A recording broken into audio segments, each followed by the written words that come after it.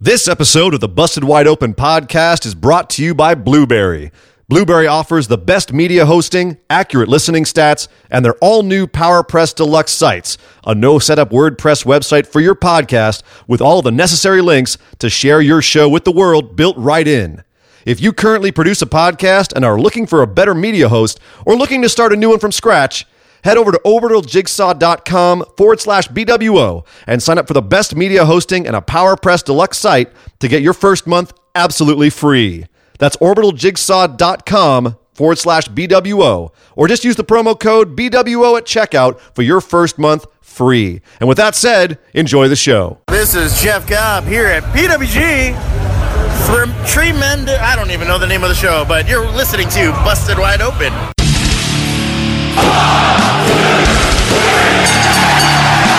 You're listening to the Busted Wide Open podcast, dropping the elbow on the hottest topics in sports entertainment and the world of professional wrestling. With your hosts, Nick Howell and Sir Ian Dangerous. Coming to you from the Orbital Jigsaw Network Arena in sunny Southern California.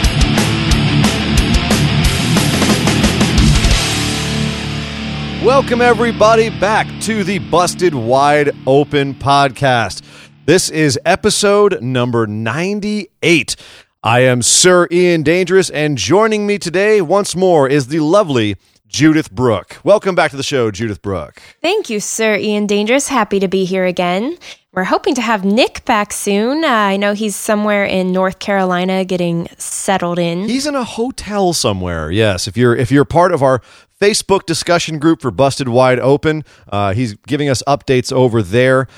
Nick currently not co-hosting the show due to technical difficulties. He's having some trouble getting some adequate Wi-Fi, I guess, in his hotel room where he's staying. If you're not part of our Facebook discussion group, go on over to Facebook and join us up there. It's a lot of fun. We have a lot of great discussions there, as well as posting funny memes to amuse each other. We talk about events live, and it's a great hub for this program. So join us over there. Also, if you'd like to tweet us, we are on Twitter at BWO Podcast.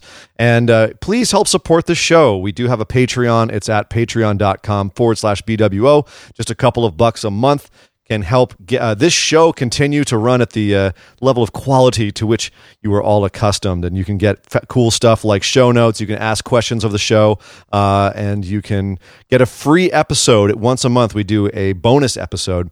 And for a couple bucks a month, you can get that as well. It's a great way to show your love. If you're getting something out of this podcast, then give a little something back. Absolutely. And also, we're on YouTube. So go to our YouTube channel, youtube.com/C/Busted Wide Open. Normally, we do this show live. Unfortunately, due to some technical difficulties with Nick's moving, we are not doing it live right now. We will be back live on YouTube within the next week or two. And you can find us over there, as well as all of our past episodes as well. So check us out on YouTube. Make sure you hit the subscribe button and the little bell to let you get notified when we update new shows.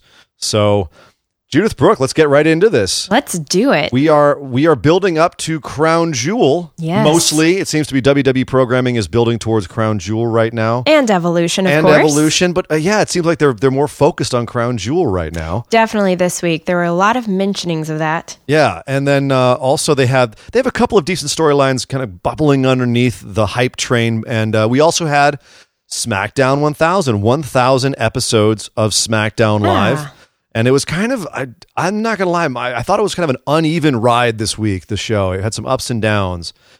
Some parts that were just very quick and like, what the hell was that? And gone, it's gone. Yeah. And other parts where it was a really good, nice, long segment. But definitely worth talking about. We've also got to talk about some stuff that happened over on Impact. The Mae Young Classic had its quarterfinals this week. NXT, and a ton more. So we got to get right into the show and head over and talk about the big news.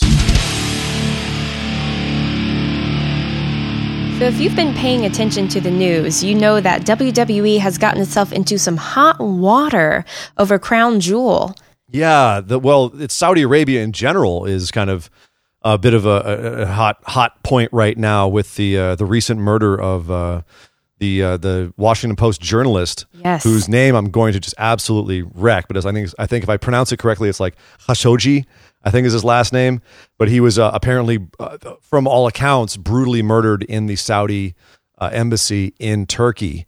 And there's if you're following the news at all right now, there's a lot of problems going on with that. A lot of controversy, and the U.S. is being looked at, and we're now the U.S. is questioning whether they should be involved with the Saudis as much as they are financially. And a lot of prominent business people are pulling out of Saudi investments, and there's a business conference that was coming up that everyone's pulling out of.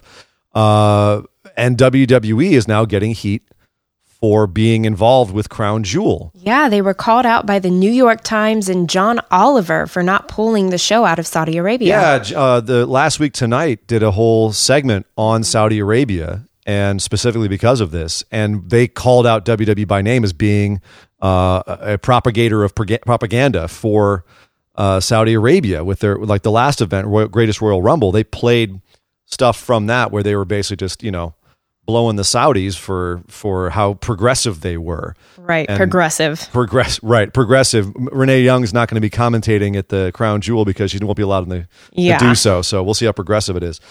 But from what we understand at this point, the show is going to go on. Crown Jewel will go on. They're not going to bow to the controversy. WWE isn't. Unless the State Department or President Trump says so themselves, unless they specifically say you cannot do this, that's going to go ahead. So, what do you think the chances are of that happening? Slim to none. Agreed. Obviously, we don't want to get political on this show. Just sticking straight to the facts. They're asking the Saudi government right now to self-investigate and come back with a investigation as quickly as possible. So it's going to happen before Crown Jewel is going to happen.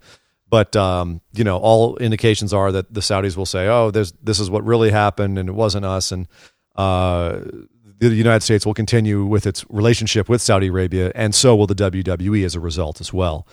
But from a public perception standpoint here in the U.S., it could be a bit of a PR nightmare for WWE, which is really, I think, what the biggest story here is look, let's face it, Crown Jewel is probably going to go on, right? Yeah. It's just how the fallout is going to be with WWE's public perception. And they've had PR issues in the past, but they've always seemed to be kind of Teflon. And I don't think this one's any different, especially because they did set up a little bit of a bulwark with Evolution being right before it.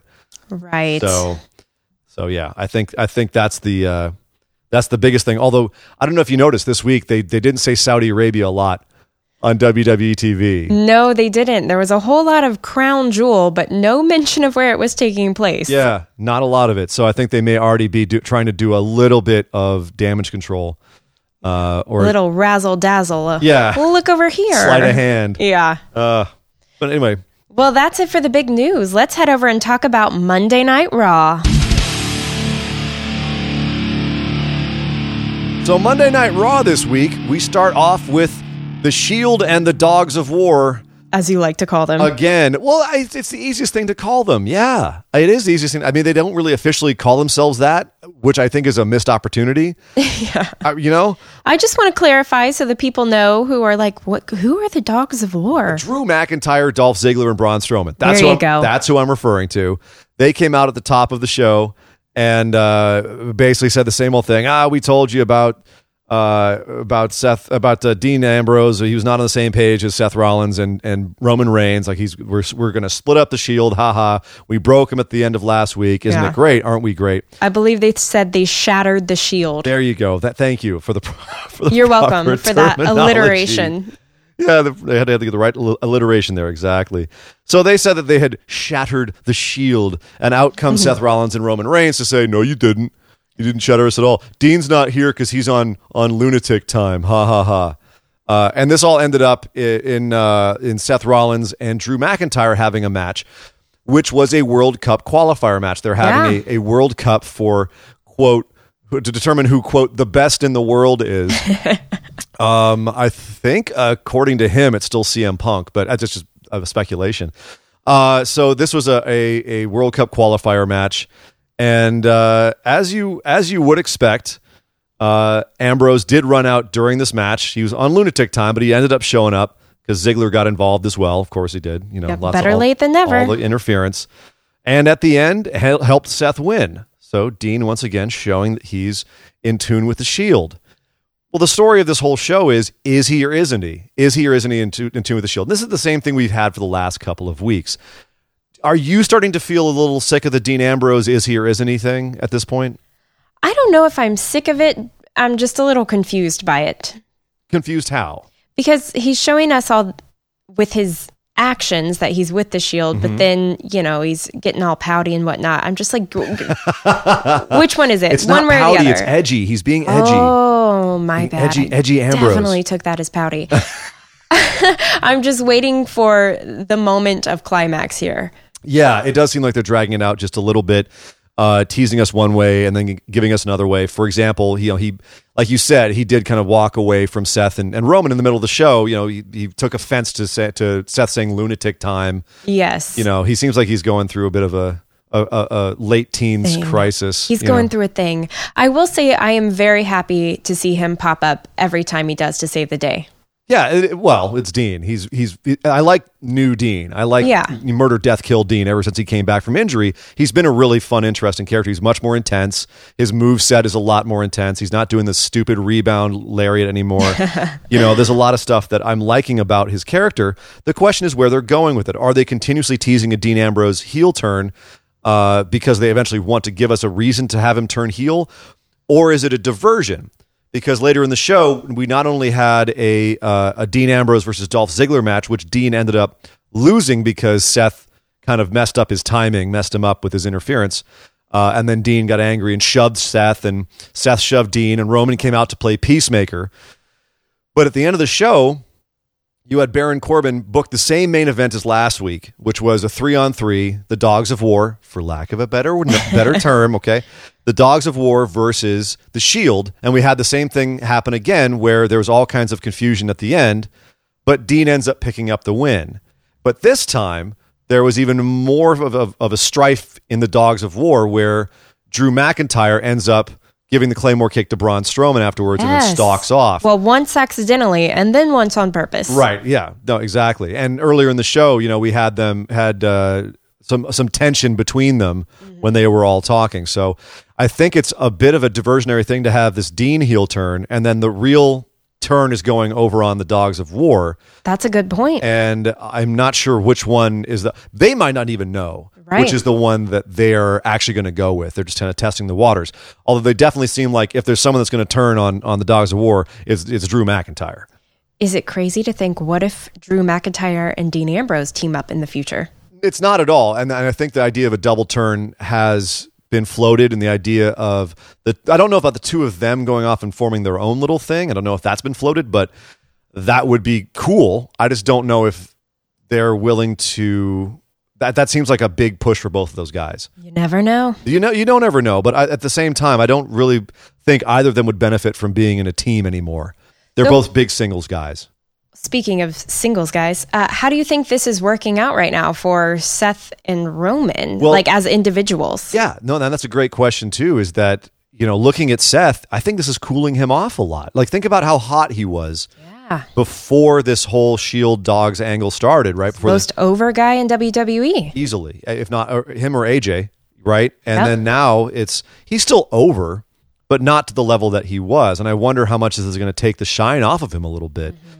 And it's a good thing for Roman because he's not getting booed as hard anymore, and he's kind of faded into the background a little bit. Yeah, which seems to be the best thing for him right now. It is, and it's the best thing, frankly, for TV. Yeah. as far as a viewer, let the hate cool off a little bit. Yeah, and which is funny because he's got a championship match coming up, and we hear a little bit about it here and there. We had Paul Heyman come out, and promote it, but it's really not the center of attention anymore. Yeah, it's not being shoved down our throats. No, but what's interesting is there's no belts that are really important in any of these feuds right now, and yet all the belts are on one of these six guys, and which I think is a real disservice to the belts. They're trying to make this whole feud more important, even though the belts aren't involved in it match-wise, by keeping them on all these guys. So I think that it's not good for the belts, and it's not good for Seth, but it's good for, and it's not really good for Braun either, because Braun hasn't really been as interesting. He's there and he's dominant, but he's not like the lone monster. I think it's definitely doing way more for Drew than it is for Braun. Which I think might be the intention. Yeah. Is have it be good for Drew. I'm ready for that guy to shoot to the top. Yeah. Oh, I think a lot of people are. I think he has every possibility and ability to be the guy. So, fingers crossed. Agreed. So moving on, we had the Bellas and Ronda Rousey. The Bellas had to explain their actions from last week from betraying Ronda Rousey so heinously, which no one ever saw coming except for drama. Except for everybody. Ronda came out and I delivered sometimes a good promo and sometimes I thought a very stilted, awkward, scripted promo. But when she was good, it was like some of her best mic work, I think, ever. Yeah, I thought she was pretty endearing in a lot of parts of this. Yeah, I'm definitely liking her improvement on the mic. And the Bellas did come out and to retort, of if course. you will. But the thing I liked about this whole segment was how vicious some of these jabs got. Oh my gosh. Can I just quote a couple? Please. Okay, so Ronda. Oh, you liked him that much? Okay. Oh yeah. Ronda got vicious. She told the Bella twins, "You are the embodiment of a stereotype. Do nothing Bellas." Of course, changing the last word there to be family appropriate. Then she said, "You leached off the names of your men." And then she told Nikki that the only door she ever knocked down was the one to John Cena's bedroom, which he then kicked her out of. Oh, burn. Burn. See, I also like the fact that she identified them specifically with the Divas movement. They actually identified themselves first. They said, look, we were at the top of the Divas movement. We defined the Divas movement long before you came along. We made that mean something, and there would be no evolution, women's evolution, without the Divas movement. And there's definitely, you could see where they're coming from, but at the same time, that's also the biggest detriment against them. And I think, and Ronda also picked on that, was she was disgusted by what the Divas era stood for. Absolutely. And so I thought it was a very, very strong statement from Ronda. I thought it was interesting that they didn't let the Bellas go after Ronda and some of her, you could break kayfabe with her, you could push the fourth wall with her and some of her real life stuff. And it could definitely be a good back and forth. But I also know Ronda's legit very sensitive about that stuff. So I don't know if that would have worked. But I will say this, is that, with the quotes that you said about Ronda and a lot of the back and forth here, this definitely built everything a lot more quickly, and it definitely gave it much more of a personal vibe to this feud. Agreed. And I think it was smart of them to call out the difference between the Divas era and what's happening now with the women's evolution. And I think, again, that's turning into the controversy. Because a lot of people make that distinction very clearly. Like, there is a big difference between the two. And there's a reason why they changed it from the Divas title to the women's title in the middle of this evolution, quote unquote, because it was demonstratively, the Divas championship was demonstratively a more sexist iconography on that belt. Absolutely. I mean, just the name Diva. Then it's a butterfly. It's a butterfly belt in that whole thing. Yeah. So, I get it. And I think that that's a smart thing for them to do, especially when you have, Nikki Bella, who is, as we've said on this show, just, the epitome of a diva, not a ton of talent, bunch of looks, not that great in the mic, but she's easy on the eyes. She can shake her booty. And then you have her, across the way from her, you have Ronda freaking Rousey, who is one of the most, elite combat fighters in the world. That's a really sharp distinction. And Absolutely. It's also worth noting here, and this is a bit of an interesting thing. Did you know that Ronda actually helped to write, if not completely scripted, her lines here? I didn't know that. A factoid I found out that I found very interesting. Not a lot of people are allowed to write their own promos. So the fact they're giving her that much freedom this early either could be because she was having trouble saying other people's words, or it's maybe because when she says her own stuff, like when she went off here, the stuff that was good was really, really, really good. Oh, yeah. It felt really personal. So that makes complete sense that she helped write it herself. Yeah. And I wish that this was something that they would do more. Or I was like, dang, they let her say that about their own brands? Oh, yeah. I think that, and that's something that they're never above doing if it sells a story. But I think it's something they should do more often. Either have an individual writer for each superstar who has a major, promo or program going on, or let them have more say in their own promos. Like it always sounds better when they're saying their own words. Agreed. And a lot of these people, are there some people who don't know how to write a promo? Of course. But a lot of the newer stars, especially the ones that came up through NXT, they took classes. They know how to write it, or they've been wrestling fans for decades. Yeah. They know. I was just about to say that. It is a skill that can be developed. Exactly. And it's something that they should develop if you really want a rounded superstar who's not going to be just a mouthpiece. I completely agree. All of the superstars should be working on this in the Performance Center. Yeah, well, or they should be allowed to do it, on TV. Just there's some people I don't know, like AJ Styles. I think is another guy who, when he's given a scripted promo, it can just be awful. He's not the greatest promo in the world, but you give him his own words, he's way better. He's way better. Who isn't? Yep. So speaking of the women, we are having a women's battle royale at Evolution. That was also promoted. We had a tag match, Nia Jax and Ember Moon versus Tamina Snuka, who came back. She lives. She's alive. She's still around. She's still, quote unquote, wrestling. Doing something. And she was tagging up with Dana Brooke. And this match was basically just a way for them to promote the fact that we are having this battle royale at Evolution. They'll throw a whole bunch of current and past women in there. It's a way to get as many women as they can on the ticket. They announced in the battle royale, Carmella, Tori Wilson coming back out from nowhere, Naomi, and Asuka. Apparently, they didn't have anything else for Asuka to do other than be in a battle royale. She needs something. Seriously, come on, talk about a woman who should be getting more at the women's only pay-per-view. Yes, absolutely. That's my beef.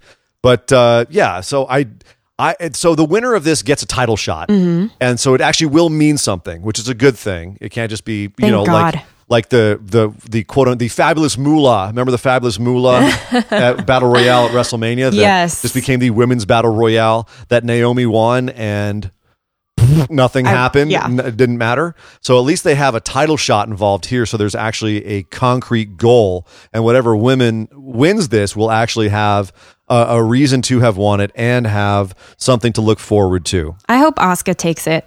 I do too, but it would be a way to get her back in the title picture, and having her versus Becky Lynch right now would be great. But she just seems to be wrapped up in this plot with Naomi right now. So hopefully they move her on from that. I agree. I would like Asuka to win as well.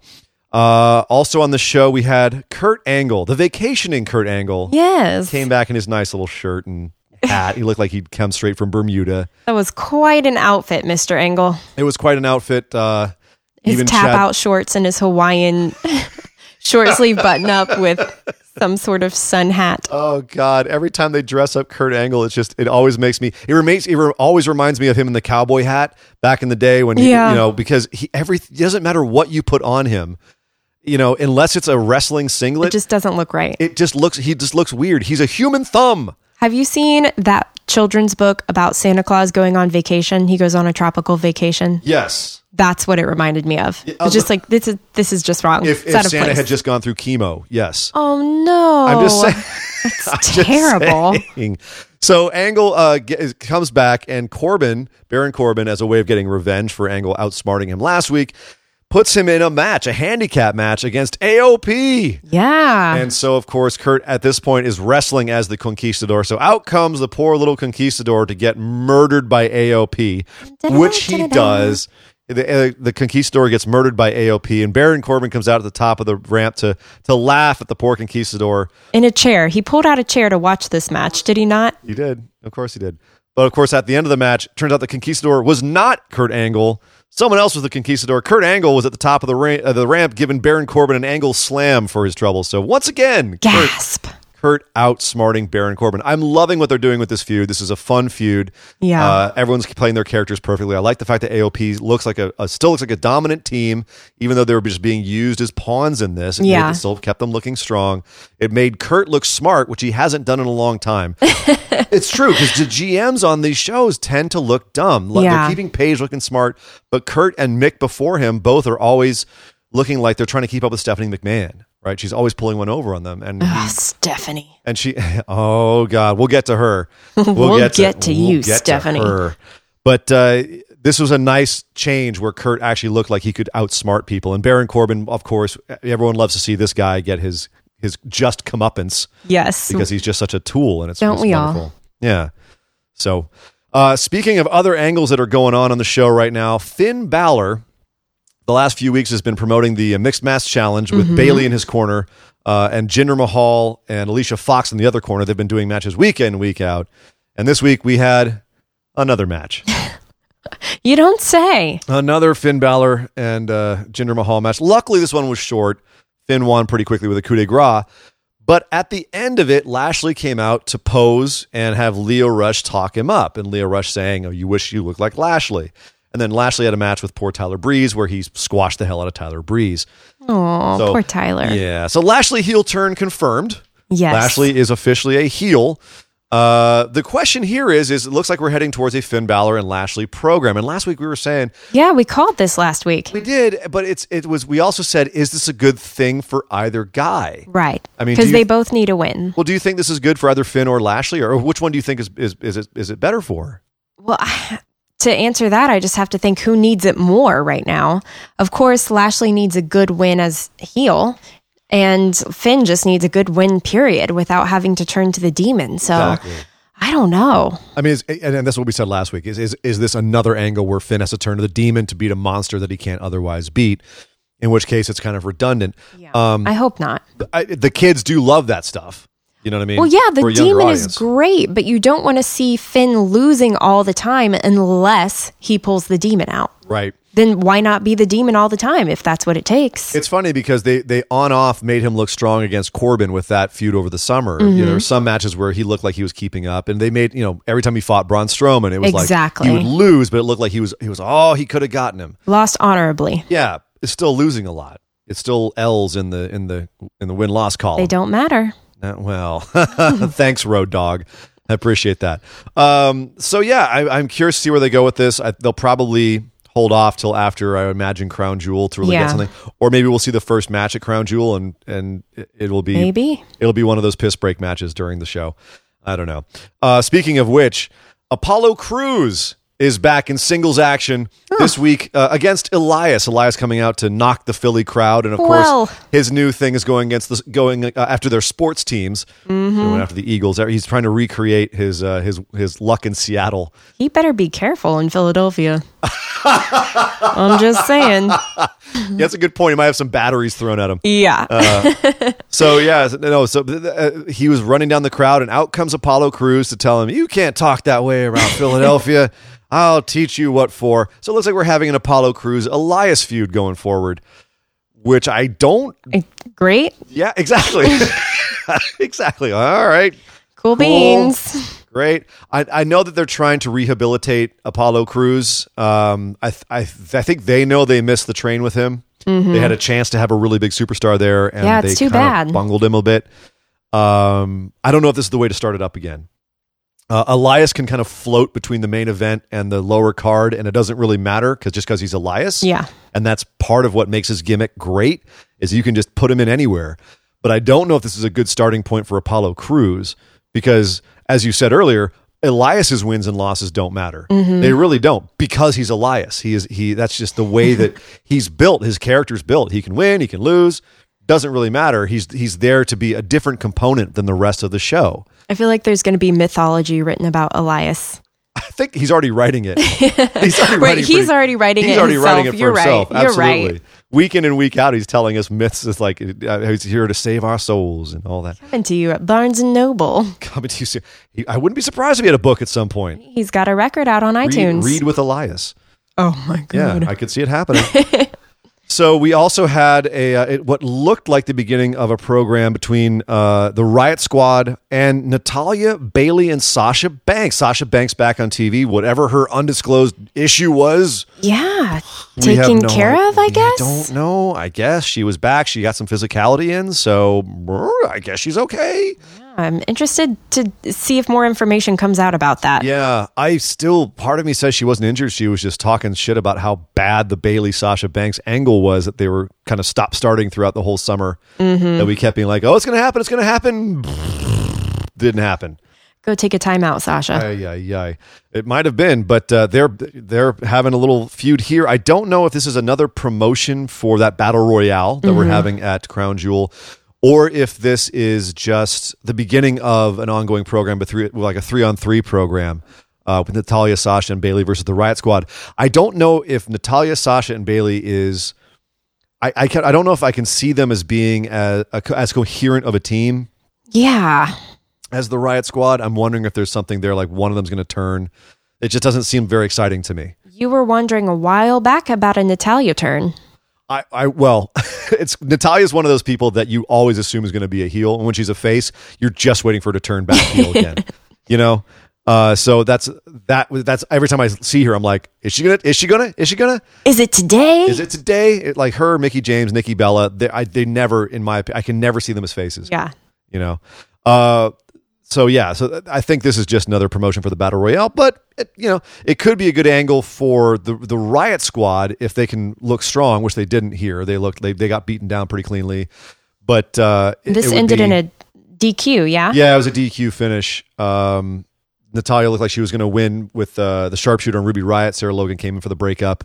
There was a beatdown, and then Sasha and Bayley came out for the save. So. Yeah, I'm curious to see where they're going with this. I can't say that I'm terribly excited, and I think it's another missed opportunity with Sasha and Bayley, where it's just they're becoming less and less interesting the more they do with them. Yeah, missed opportunity seems to be the theme with them a bit. It does, doesn't it? It does seem to be the theme, and I wish that was something they could turn around at some point. Speaking of women's matches, Trish and Lita came out to promote their match against Alexa Bliss and Mickie James. It was basically just a talking segment with pretty much reiterating what they said last week is Alexa Bliss and Mickie James saying, "Ha ha, Trish and Lita, you're old." As they say, I need a little less talk and a little more action. Yes, a little stratisfaction, if you will. Moment of bliss. That was the best. And like again, Alexa Bliss was the best part of this. She's still the best promo out of all of them, which doesn't surprise me. Yeah, but it was pretty painful, but not as painful as the Brothers of Destruction pre-taped promo that was aired during this show. That Jesus Christ, it was like something out. I can't even say it was out of the Attitude Era because the production was about like out of the Attitude Era.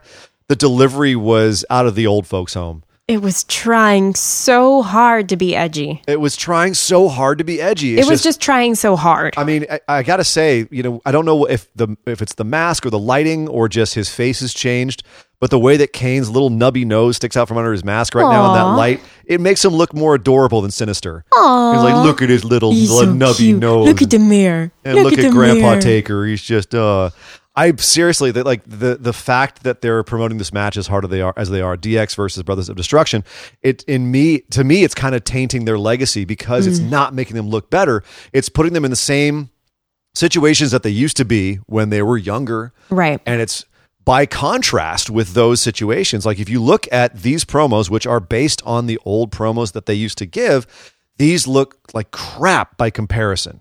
They don't make them look any better, and it's making me less and less excited for this match. Not that I ever was, but it's making me I'm cringing more and more about the whole thing. Yeah. And I know you're invested. You're wearing an Undertaker shirt over there.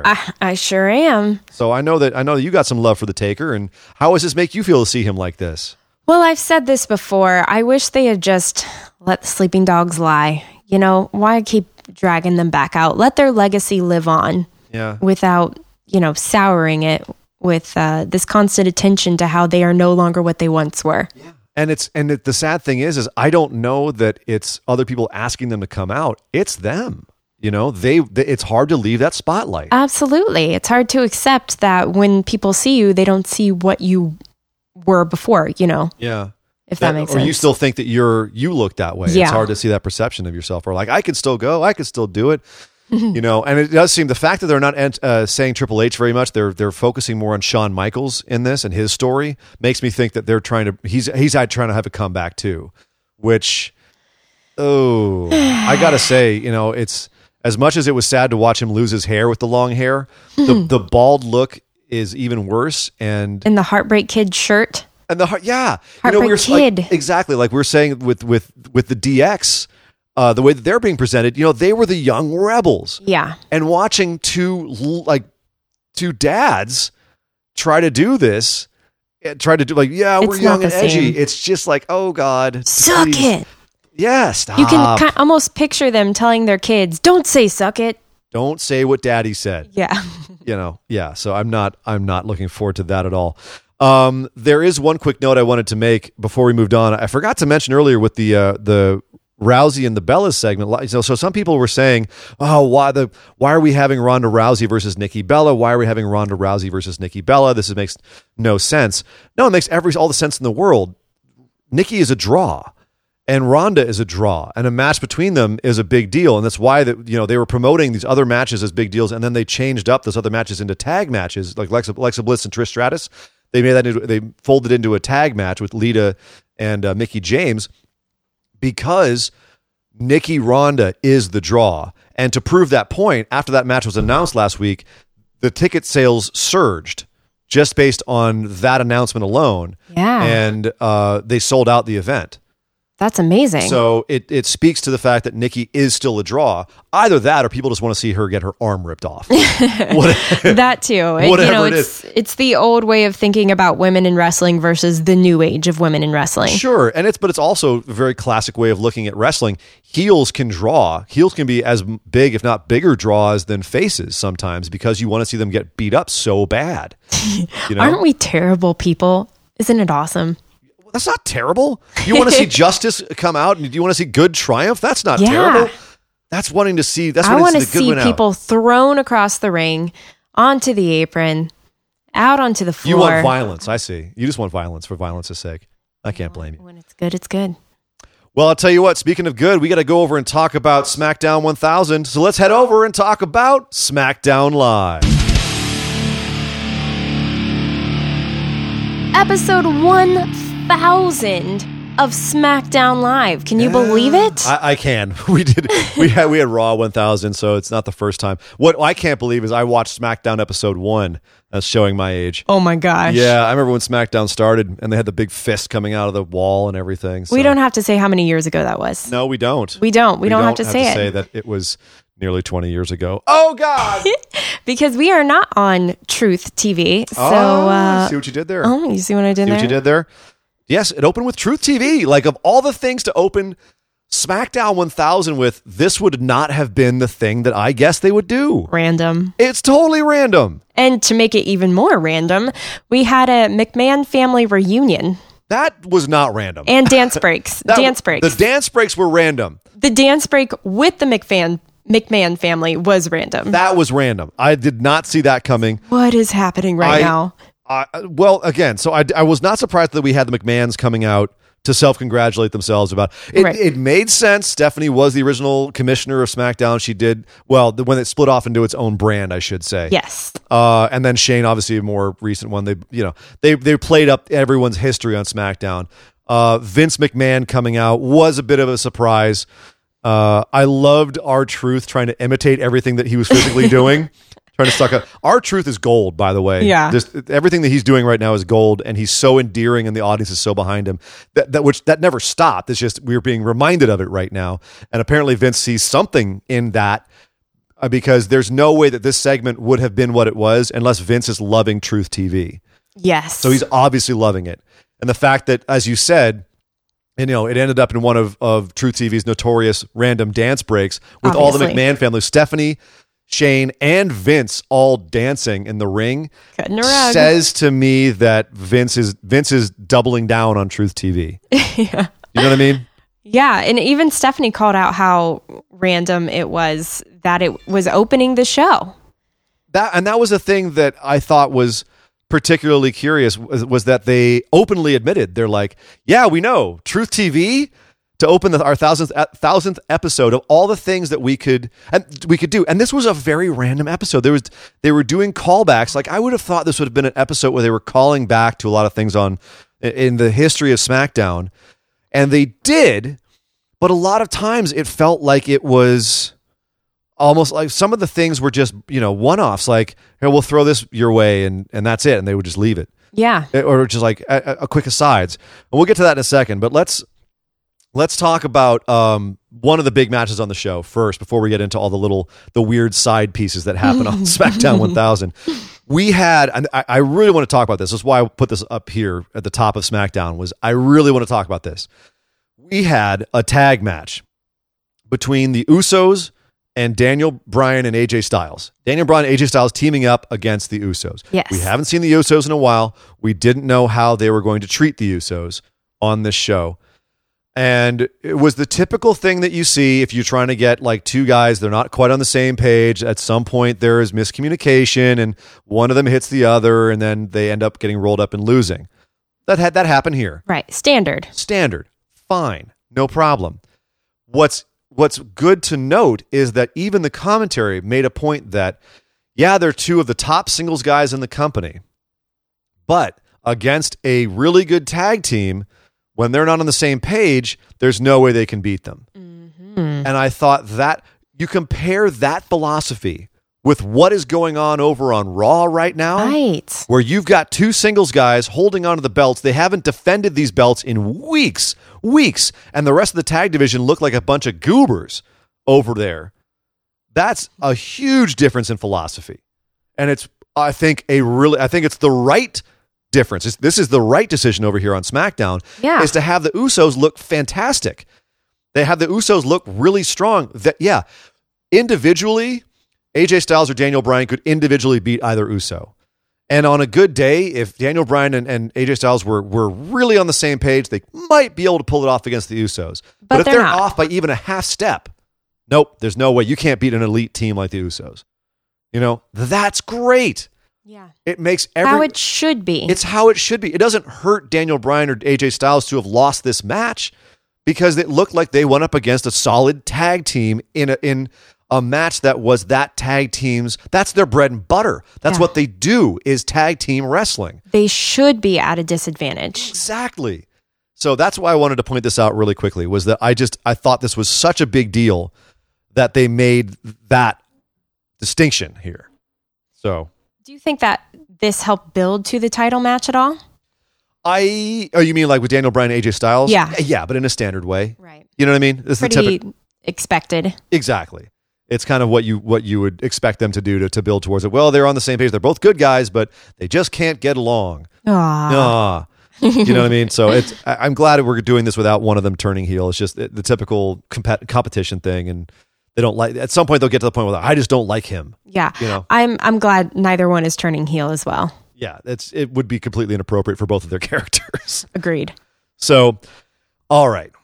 So that's that. I had to get that rant off my chest there. Let's move on and talk about all of the weird little things that happened on this show. Just a list of the weird coming your way, folks.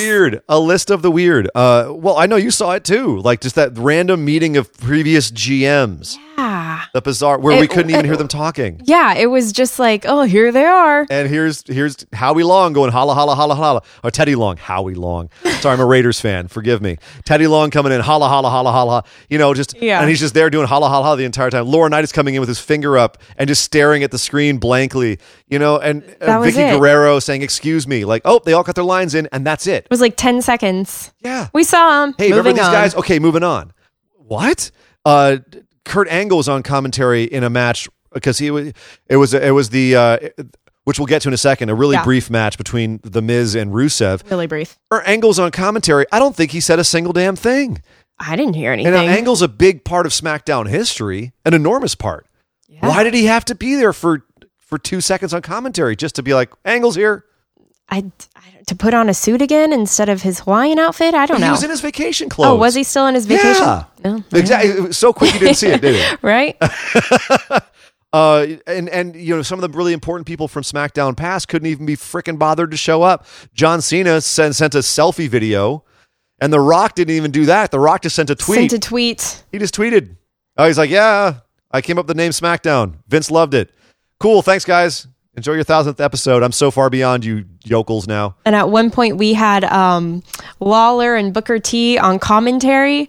And that was awful. Oh, it was awful. Every time they cut to them, they were not ready. They were not ready. No, they didn't know. They were ready. Like, oh, is it us? And they were getting caught on camera being like, Yeah, when they noticed at all that the camera was on them. Right. I loved seeing them on commentary, but it was awkward because they were just kind of shoehorned in. Yeah. As was all of these things that they try to shoehorn in. They even shoehorned in The Undertaker in here at the end of the show to close the show. Bong! The Undertaker comes out. Yeah. Last match of the show is like barely done, and Undertaker comes out. Long entrance, gets down the ring, finally gets in, stands up, grabs a mic, says, DX is going to learn my 3 words, which is rest in peace. Bong, done, and then he walks out. That was it. His promo was shorter than his entrance. Well, yeah, by a huge factor. Yeah. A huge factor. There were matches on the show shorter than his entrance. Literally matches on the show shorter than his entrance. That's true. And just for him to promote the Crown Jewel match, and just for Undertaker to be on SmackDown, they could say, "Oh, yep, Undertaker was on SmackDown 1000." They were promoting that he was going to be on SmackDown 1000 for months. I know. Months. Yep. And he came out and said, "Yeah, I got a match at Crown Jewel. Cool. Thanks, guys. Bye." I remember when this happened, thinking earlier in the show, "Oh yeah, they said he was going to be here. Oh, he's going to be here," and then it was like, "Oh, that's it." Right. You advertised that. Exactly.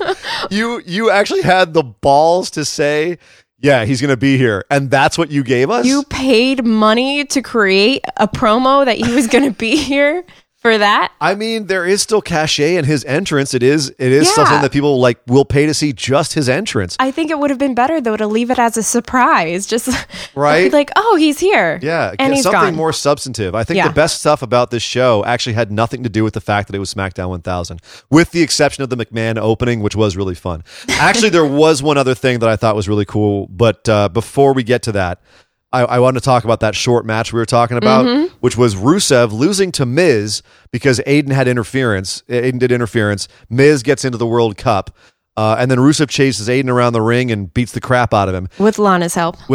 What was that? Was this a 3-second match? It was, it was, I mean, Miz got his squash victory back, even though it was with interference. It certainly wasn't 3 minutes, that's for sure. No, I don't know if this was their way of putting the Rusev Day thing to bed because he finally got his hands on Aiden. Like, I didn't know what the hell was going on here. It was just, we came back, we're in the middle of a match, and then all of a sudden the match is over, and all of a sudden Rusev is killing Aiden, and that's it. All right, kids, we're on to the next thing. Yeah. What was that? I don't know. I have no idea. I'm curious to see what they're doing going forward, if that was just a one-off here, and we're going to get back into the plot later, or if they're just they're like, cool, that was it for Rusev Day. Da-da-da-da-da-da. I don't know. Yep. But let's move on to some of the good stuff that happened. You're right. Let's get to the good stuff. Evolution reunited. Evolution reuniting. That was one of the best things about the show. It was a fun segment, that's for sure. It was because it was so loose. Yeah. It was so like you could they were tell having fun with each other. 4 guys who you don't script. Yes. They were given talking points and they went out there and just were like, cool, we know what we're doing. We are the old dogs in this company. Ain't no one's going to tell us what to do. So, and it was first of all, it was cool seeing them back together. Mm-hmm. I didn't realize how much respect I had for Evolution until I saw them back together and was like, yeah, damn. Yeah. They were a really big part of this company for a long time. And not only that, but the guys in it really left a legacy, not only in this company, but with the case of Batista, with him going off and becoming a huge movie star, like it now adds even more cachet. Yeah. I always thought he was the blandest member of Evolution. I was never a big Batista fan when he was in WWE. I'll openly admit it. And frankly, it was Guardians of the Galaxy that really turned me around on him. I was one of the people that was unhappy he was back when he won the Royal Rumble that year.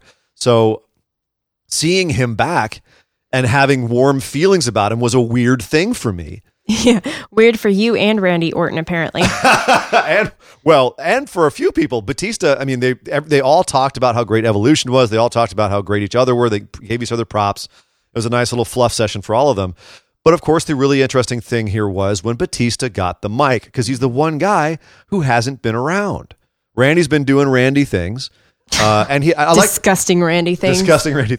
I like the fact that he didn't break character. He knew he was still in his, heel Randy Orton persona, and he still played that up here where he still acted like a dick to everybody. Yeah, Batista's like, I'm just going to ignore what you just said. Yeah, where he's talking smack to everybody, saying Batista's too much time in the makeup chair to be around. Yeah. Okay, fine. Randy's in kayfabe. Great, But the most interesting part was when Batista got the mic, because we all wanted to hear what he had to say, because even as he pointed out, no one thought he was coming back. The last time he was here, he got booed out of the company.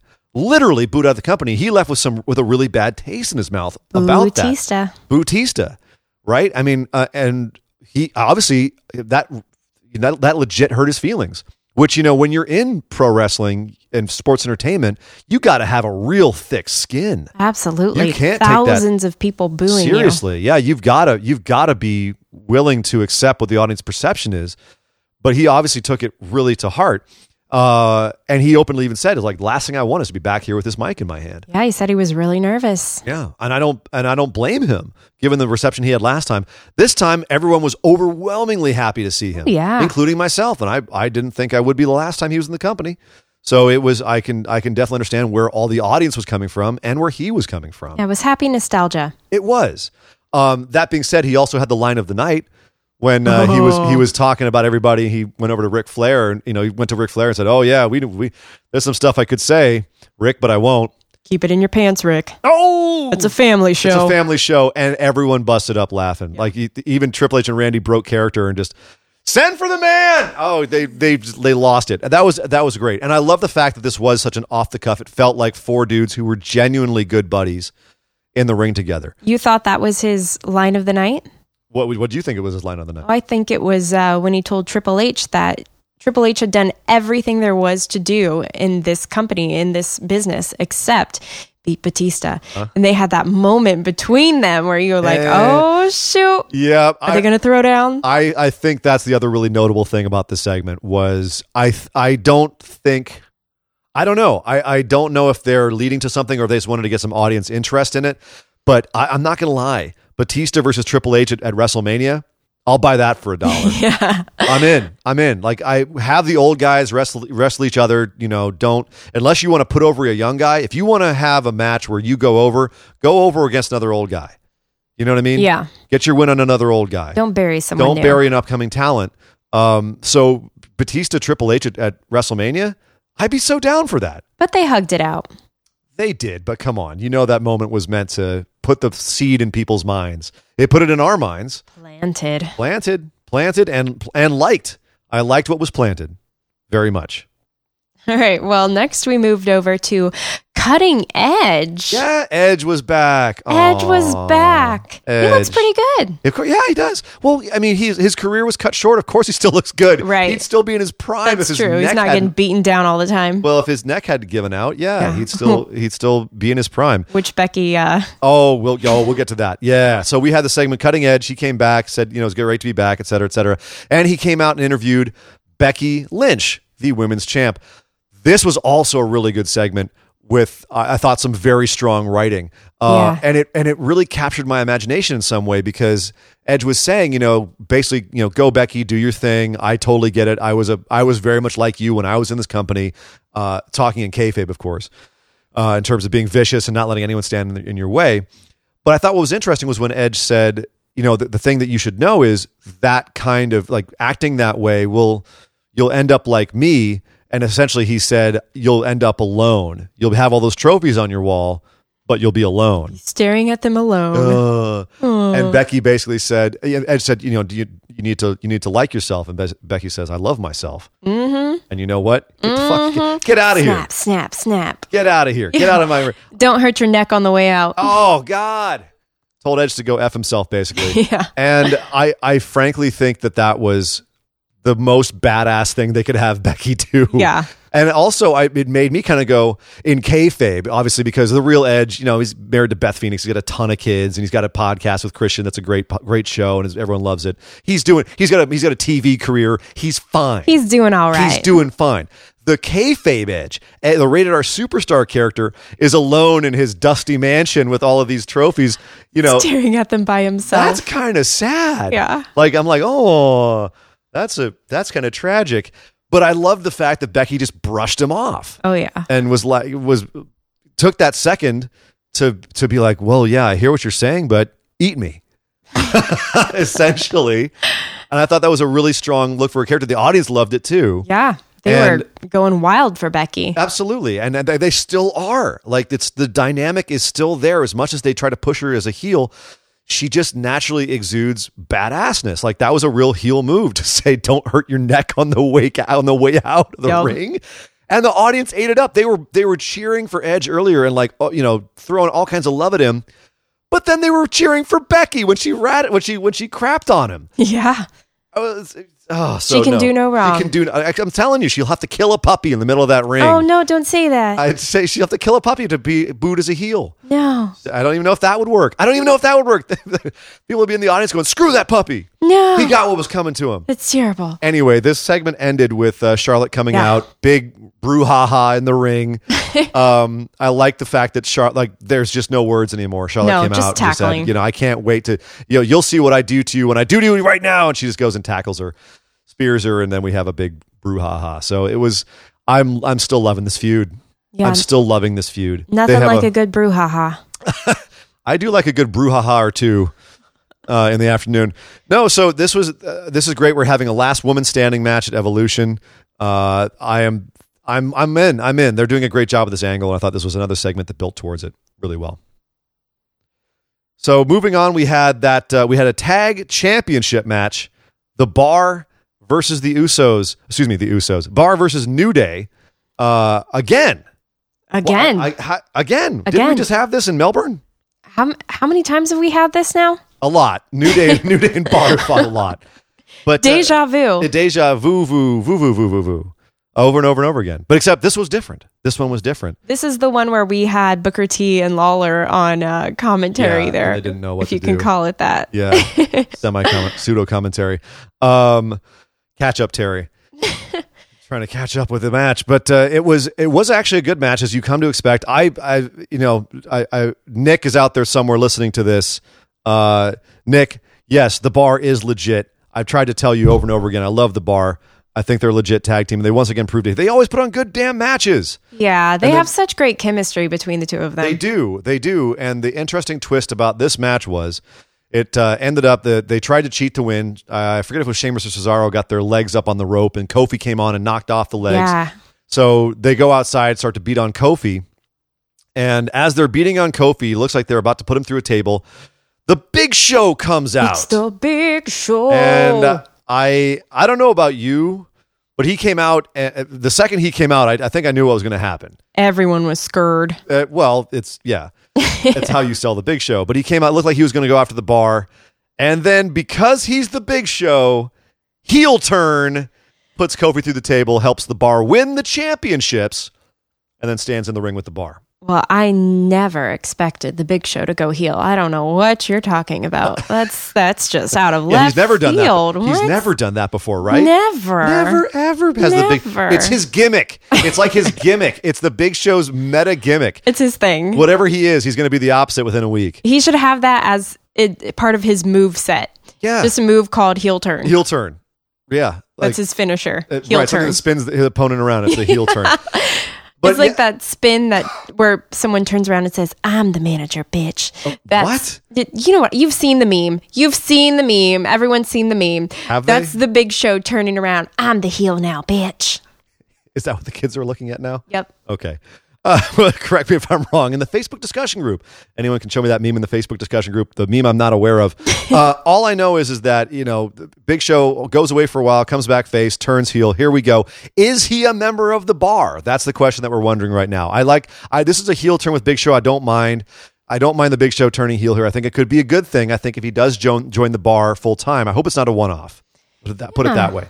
If the Big Show is the third member of the Bar, and then we have 3 members of the Bar versus three members of New Day, that could revitalize this whole feud a lot.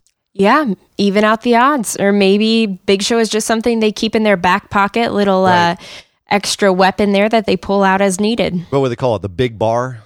Big Bar. The Big Bar. Now we're the that Big Bar. sounds wrong. He does raise the bar. If he puts his thumb out in front of him the way they do, it's certainly above their heads. Oh my gosh. So I'm just saying, he's raising the bar. Anyway, yeah, I liked this. I thought this was good. I think it's funny that it kind of once again shows us how unimportant their Melbourne show was to them. Yeah. In the bigger picture. Either that or Big Show just doesn't fit on a plane. But that could also be it. Do we get Big Show doing Dragon Ball Z poses? They did at the end. He stood in the middle and put his hands up, and they did the right. Dragon Ball Z pose on the other side of Yeah. him.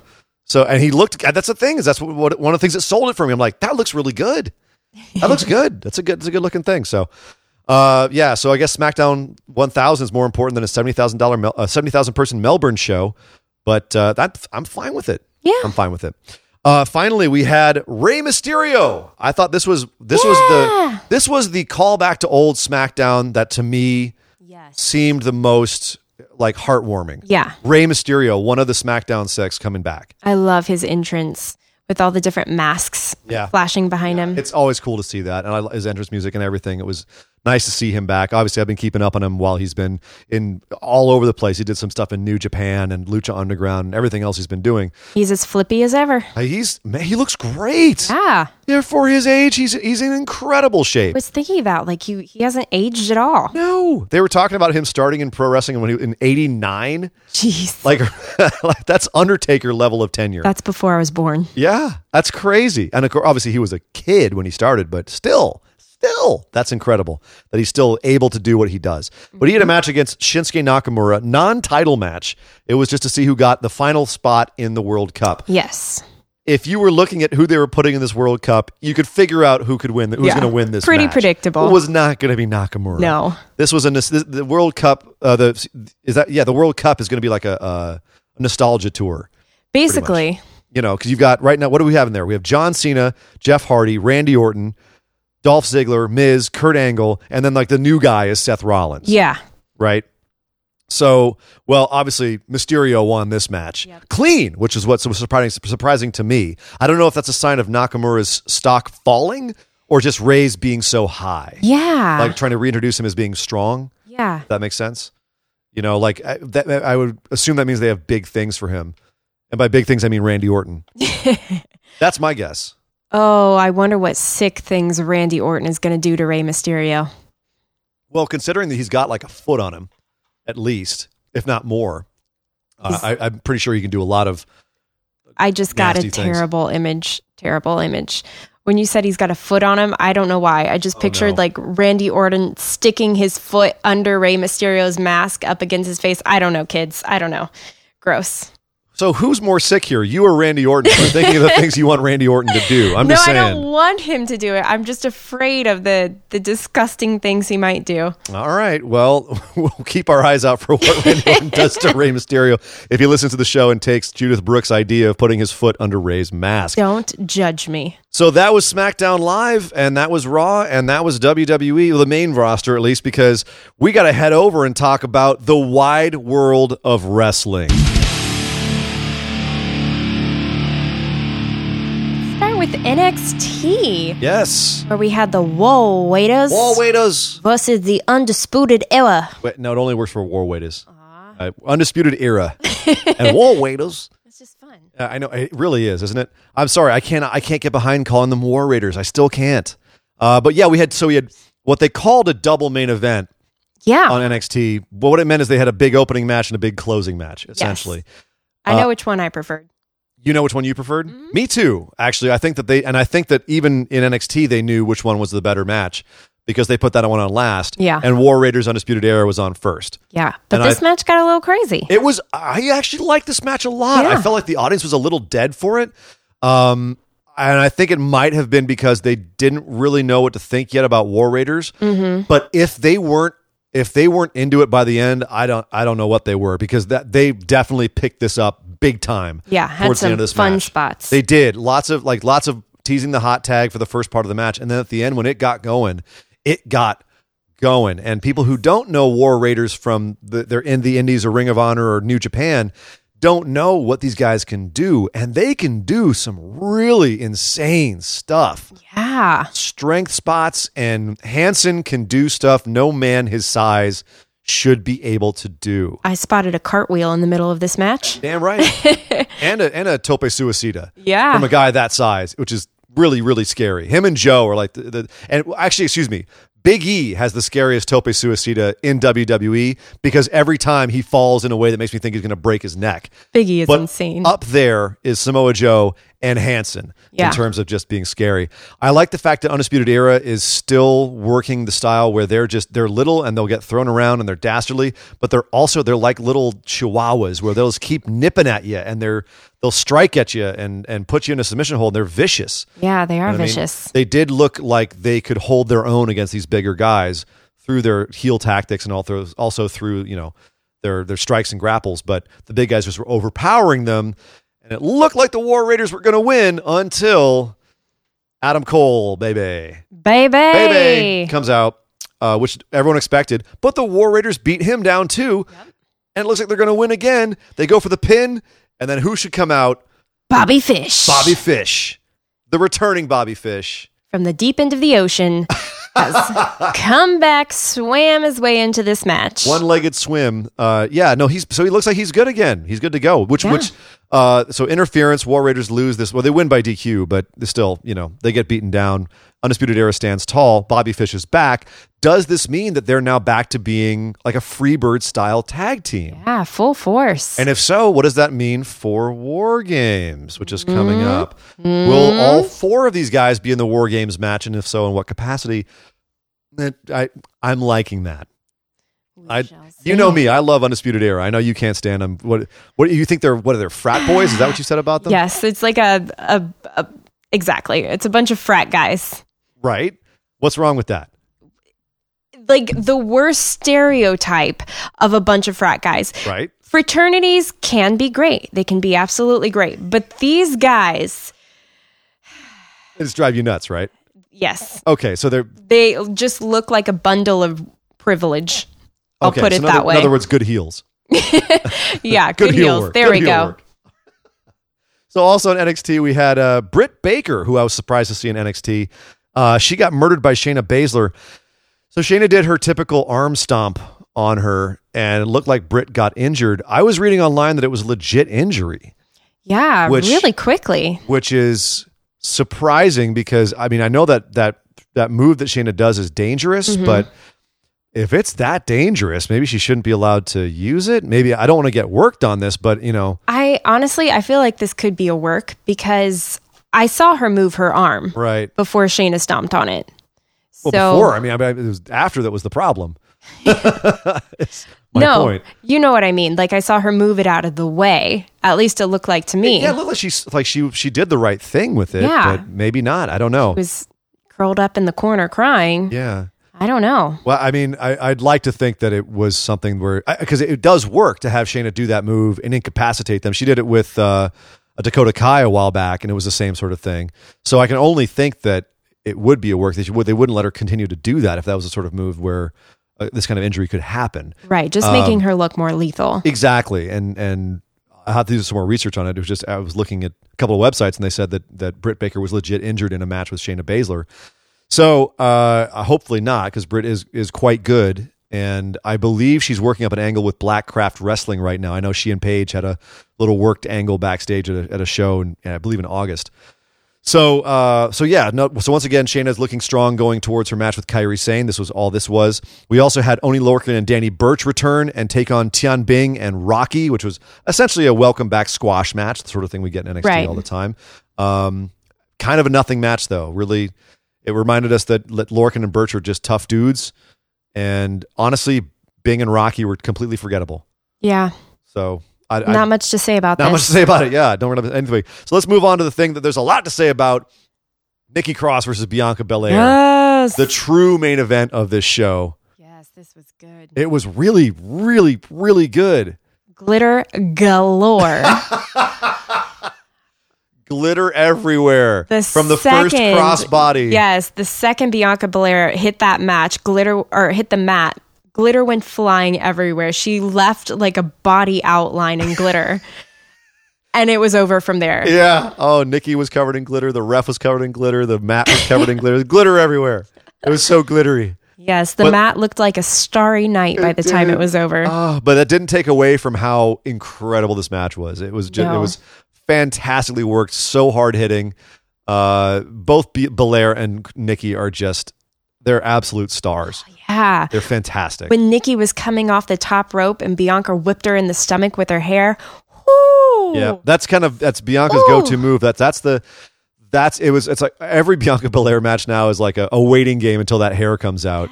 Yeah. But I was really impressed with the more technical stuff that they were both doing. They were both doing some fantastic looking moves, some good sequences.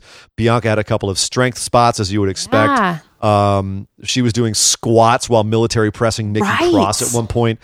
just awesome. I love And watching these two go. some great transitions, a well-told match story where they just couldn't put each other away, and it kept building and building, and they kept getting more and more, doing more and more extreme moves to each other. And then all of a sudden the lights went dark. Yeah. And when they come back up, Bianca Belair has teleported out of the ring. Just disappeared. And Aleister Black has teleported into the middle of the ring, sitting What? cross-legged and looking very, very salty indeed. Oh, yeah. So I'm not mad that they're giving Aleister a teleporting ability. That's cool. That's fine. It works with his character. They've already destroyed Bray Wyatt. Someone needs to have it. And I'm irritated that this incredible match ended in nothing. They didn't have a definitive end, but at the same time, that's 2 matches in a row where Nikki and Bianca have not been able to finish a match. I don't mind if it keeps No. going. Give Not me at more. all. Exactly. Have the rubber match be the one with the actual finish to it. So we've built up to this point where we know they just can't put each other away. How the hell are they finally going to finish this? Bianca's undefeated. Nikki's insane. I want it. I want it. But I also am not mad with the way this happened because it was really exciting to see Aleister.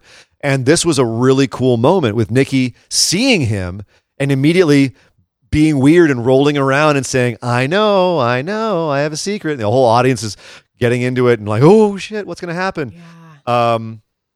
And then Aleister putting out his hand, and it's almost like he hypnotized Nikki. Yeah. As soon as Right. he stuck it out in front of him, she stopped And moving sort of around. like staring at him with like this look of terror on her face. Sticks out his finger and he does the come here thing. Come here. And she does very Here. slowly and frightened, like crawl towards him.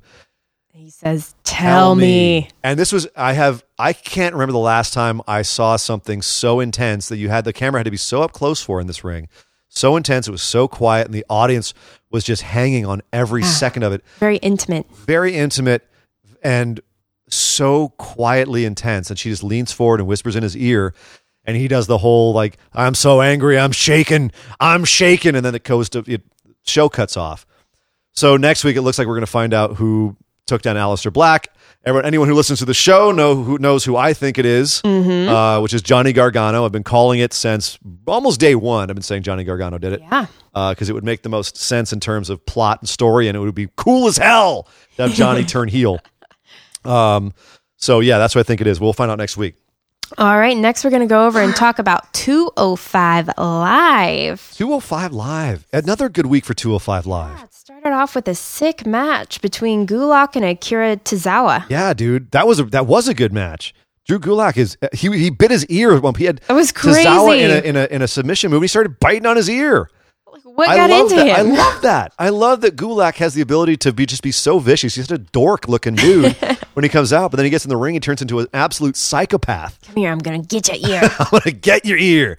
So this was I think a way to further the angle where Drew Gulak and Jack Gallagher just recently beat up the Brian Kendrick, kicked him out of their group. So Kendrick comes in for the save at the end when Gallagher interferes.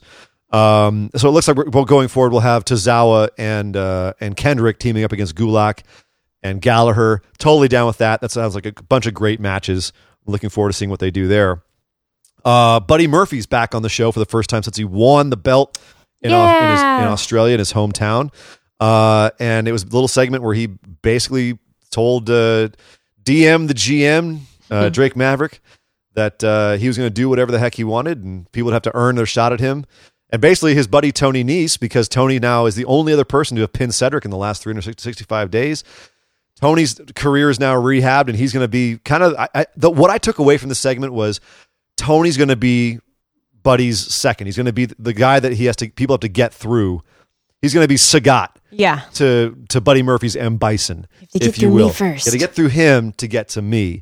And so Tony Nese is now the enforcer for Buddy Murphy, if you will. Something that was driven home by the main event, which was a fatal five-way between Tony Nese, Cedric Alexander, TJP, Grand Metalik, and Lio Rush. And by the way, go watch this match. It was absolutely bananas. It's, I think, the closest I've seen 205 Live get to classic WCW cruiserweight action, the kind of stuff they used to put on. It just feels like that because of the way the production values and everything else. Yeah. But also that's the pace they kept in this. It was incredible. Really recommend this match if you guys are looking for a good match to watch this week. But the plot was that TJP is still having issues with luchadors. He came out with Kalisto's mask around his neck, was trying to go after Grand Metalik's mask. That was what he was doing. And Tony Nese and Cedric are still having beef. Tony Nese ends up rolling up Cedric at the end of this for the win. So Cedric still has lost his mojo. Aww. Tony Nese still has his number. And Leo Rush was basically just kind of there. I don't know what's going on with him. I don't know. Everyone's doing their own thing. Yeah. He's so busy on Monday right now. He doesn't have time for 205. We don't have an angle. And Noam Dar is busy over in NXT UK. So that definitely worth checking out. The only other thing of note this week on 205 Live is that Hideo Itami and Mustafa Ali have a last man standing match next week. And they had a couple of dueling promos this week with Itami basically saying, I'm going to end your career. And then anyone who's watched Mustafa Ali's promos, he usually films them himself. He directs them himself. Another fantastic one this week. Yeah. There's a reason he's called the Heart of 205 Live. The dude is just such a next level modern babyface. And it's really worth checking out. Really good promo from Mustafa Ali.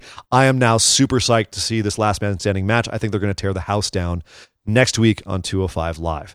So worth checking out next week for sure. Well, now that we're done with that, yes, I'm ready. Are you ready? I am ready. I know you've been looking forward to this one. Yeah. Let's talk about the Mae Young Classic. All right, let's talk about it. Why don't you lead it off? Yeah, so we started off with Lacey Lane versus Meiko Satomura. And, I love these ladies. Really? You like Lacey Lane? I do. I mean, I don't think she's fully developed yet. Yeah. Obviously. No. But I think she has potential. I'm interested to see how they're going to juxtapose her with Ember Moon, or if they're just going to throw them together. She's kind of like a Mortal Kombat alternate costume for Ember Moon. You know? Yeah, there's a lot of similarity there. Obviously, Ember more developed. I really like Ember Moon, which is maybe why I have a soft spot for Lacey Lane. That might be. I know you're a big fan of Ember. And this match actually I thought was better worked than I had expected. Mm-hmm. From what I had seen from Lacey from the first two matches, she is still really green. She is green, but you know what? She did a good job going up against Meiko. Obviously, Meiko won. Obviously. It was a good match. They worked it well. Meiko, I thought, did a good job of letting Lacey get some in. Yes. And they did sell it overall as a young whippersnapper, still learning her craft, facing off against the final boss. Right. Showing a bit of disrespect. Well, and also, just the gumption, if you will, is how I took it, was she was just showing like, don't give me any pity. Mm-hmm. Like I got this. I got this. And Meiko being like, you got this? Okay, let me kick your damn head off. I don't got this. I don't got this. No, it was. I did think that in that sense it was a well told story. I thought they did a good job with that aspect of it. In terms of making Meiko look still totally undefeatable, but making Lacey look like she got her licks in. She tried. Yeah. You know what I mean? She tried. To the level that you would expect her to. Yeah. In that situation. Yeah, but so then we went on to Io Shirai versus Deonna Purrazzo. Yeah. I'll be honest with you. I was a little let down with this match. I'm not going to lie. I thought it was good. I just didn't think it was great. I was expecting it to be a lot better than it was. If that makes sense. Yeah, I expected to have my mind blown, and instead I was kind of like, all right, that was good. It was definitely, I hate to use the word mellow, but it wasn't the most riveting match of the night. It did seem a little bit slow, like the energy was a little low in the opening part. I mean, it picked up towards the end, don't get me wrong, but they definitely seemed like they were moving a little slow at the beginning. They both seemed a little nervous to me at first. Hesitant or something. There was definitely an energy. The energy was a little off at the beginning. I would agree. I think maybe my expectations have been just blown through the roof by Mercedes Satomura. You know what I mean? Like that match was just so freaking good. Everything else, I'm like, what? I'm done. What else do you got? Right. Well, that was one of the matches of the tournament for sure. That was one of the women's matches of the year, if not matches of the year, all around. You know, that was an incredible match. I'm still thinking about that match. Yeah. That being said, you know, this match did eventually take off. Io Shirai ends up winning with the moonsault after some pretty good sequences trading trading submission moves. We had some people in our Facebook discussion group say that they weren't happy with her moonsault because she just seems to miss. And I've seen her do it a lot, and she doesn't miss as she's missed 2 out of 3 times here, basically. Yeah. And I don't know how to fix that. I feel like she's not gone to her higher gears yet. That too. I don't think Io's really let loose yet. And I don't know if that moonsault should be her finisher, especially if she can't make it consistent in terms of, landing on them properly. It does remind me a little bit of Jeff Hardy using the Swanton bomb earlier in his career, where he would just be a little bit off. It wasn't perfect yet. It wasn't perfect, and now he just nails it every time. But Io's experienced enough where I would assume that she would be able to put it in the right place, and it just doesn't seem to be happening. So I don't know what to chalk that up to, but I don't know. I'm not worried about Io Shirai. She's one of the best women's wrestlers in the world. I think it's also that we're just holding her to such a high standard because of her reputation. And she did win here. She did. So she's got another chance to show us what she can do in those higher gears. She does. At least one more chance. And if she wins that, then she'll give us 2 more chances. So fingers crossed there. We also had Tegan Nox versus Rhea Ripley. This match broke my heart. Yeah, this was tough to watch. It was very touched to watch. I definitely got teary-eyed during this match. I don't know about you. I did not get teary-eyed. I definitely got it was an emotion. It's hard not to be emotional when you watch this because Tegan Nox was held out of the Mae Young Classic last year for an injury, a leg injury. Yeah, torn ACL. Torn ACL in her right leg. And in this match, fairly early on, she did a tope suicida to the outside and messed up her left leg. And immediately, the ref was on it, and she was unable to put weight on it, and she was crying and screaming about it. But then they called the trainers out. And hold on, let me interrupt you real quickly. She was not crying and screaming. She was obviously in pain. The trainers were called over. She was moaning loudly. Okay, but crying and screaming, I think, gives off the wrong image. Okay, she was handling herself well. All right, yeah. She was handling herself well. She was trying to continue in the ring. The refs and the trainers came over and, were asking her if she was okay to go. She was obviously legitimately injured. Ton of pain. And she kept saying, I can do it. I can do it. I can do it. You could see the determination on her face. Let me do it. She gets back up. You can see her trying so hard not to limp. Yeah. To hide the weakness. And she goes for another couple minutes or so until, kudos to her and Rhea to keeping her against the ropes as much as possible. Absolutely. So she had something to be braced on. Like they did their best in terms of workers, of keeping her in a place where she could either recover or have something to hold on to get her balance. At the same time, it didn't look like Rhea was pulling her punches, though. No, but punches is one thing, but she also wasn't going low. She wasn't doing any kicks. That's true. You know what I mean? So that was smart. Is she has to keep the intensity up. Yeah. I thought it was very smartly worked, but I just don't think it was the best idea to have Tegan go back in because sure enough, she took one suplex and it was done. It was done. That's when she started legit screaming and crying. Not screaming. She was crying. She was really, really loudly moaning. She wasn't like shrilly like, ah! She was not hysterical. She was pretty dang close. She looked like she was in a ton of pain. In no way am I saying that as a way to say that she was showing weakness. She was showing excruciating pain. Yeah. She looked like she was in excruciating pain, and that was when she said, "I could not continue." My heart just broke for her there. Do you think it was silly of her to risk further injury by going in after the first time she was injured? I would have done it. If that were my chance, I had missed the time before, I would have done everything I can. And I think she gained a lot of respect by trying. I think so too. But now does she have a future with 2 bum legs? Do you think that she's going to have any ability to come back? We'll see. Yeah. I mean, I don't think she put in an irreparable amount of damage more on her leg by taking that one bump. But only time will tell. Couldn't have helped. It couldn't have been good for it. Yeah, I keep thinking back to Triple H tearing his quads, and then getting put in the walls of Jericho and delivering a pedigree onto a table, in terms of people just fighting through awful leg injuries. Well, the terrible thing here is that Tegan was rumored to win the whole thing, to win the whole May Classic. Yeah. And she lost her shot, second year in a row. And it's because she was primed for a huge push. So it's not easy to understate how tragic this was. So Absolutely. Very hard to watch. And it made it hard to watch the next match, which was a really good match, which is Toni Storm versus Mia Yim. Yeah, which was another really solid, very well worked, very well laid out match. Both women worked really well together, great chemistry. It's just it made it kind of hard to watch that match after what happened to Tegan Knox. Exactly. And it's too bad because I think that's a match that we could go back and look by itself later on and say that was really damn good. Which I may actually have to do later. Yeah. Go back and watch it again.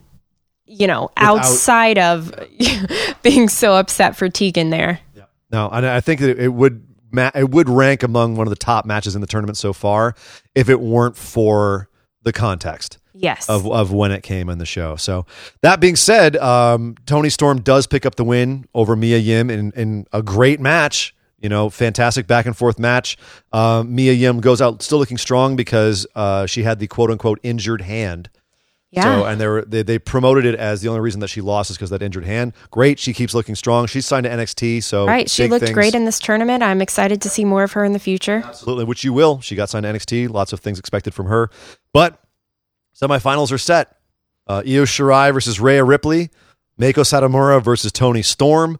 What do you think are the best possible outcomes from this? Are you more like Shirai Satomura in the finals, Ripley Satomura? Oh man, Storm Ripley, Storm Shirai. Like, what's your dream finals out of these four? Oh, I haven't even thought about it yet, to be honest. Well, think quickly because okay. we're on air. Okay, I'm just gonna pull this out and say Satomura versus Ripley. Really? You want a powerhouse match? Yes, two very strong, hard hitters. Just beating the crap out of each other. Yeah. Very different styles. They work in totally different ways, but I think that'd be a great match. I think so too. I think that they'd have to have Satomura win that unless they were ready to push Ripley all the way to the moon. Absolutely. Because that, as you said, if it's powerhouse versus powerhouse, Satomura would have to take it just because she's freaking Satomura. Satomura is going to be like, you're going to learn today.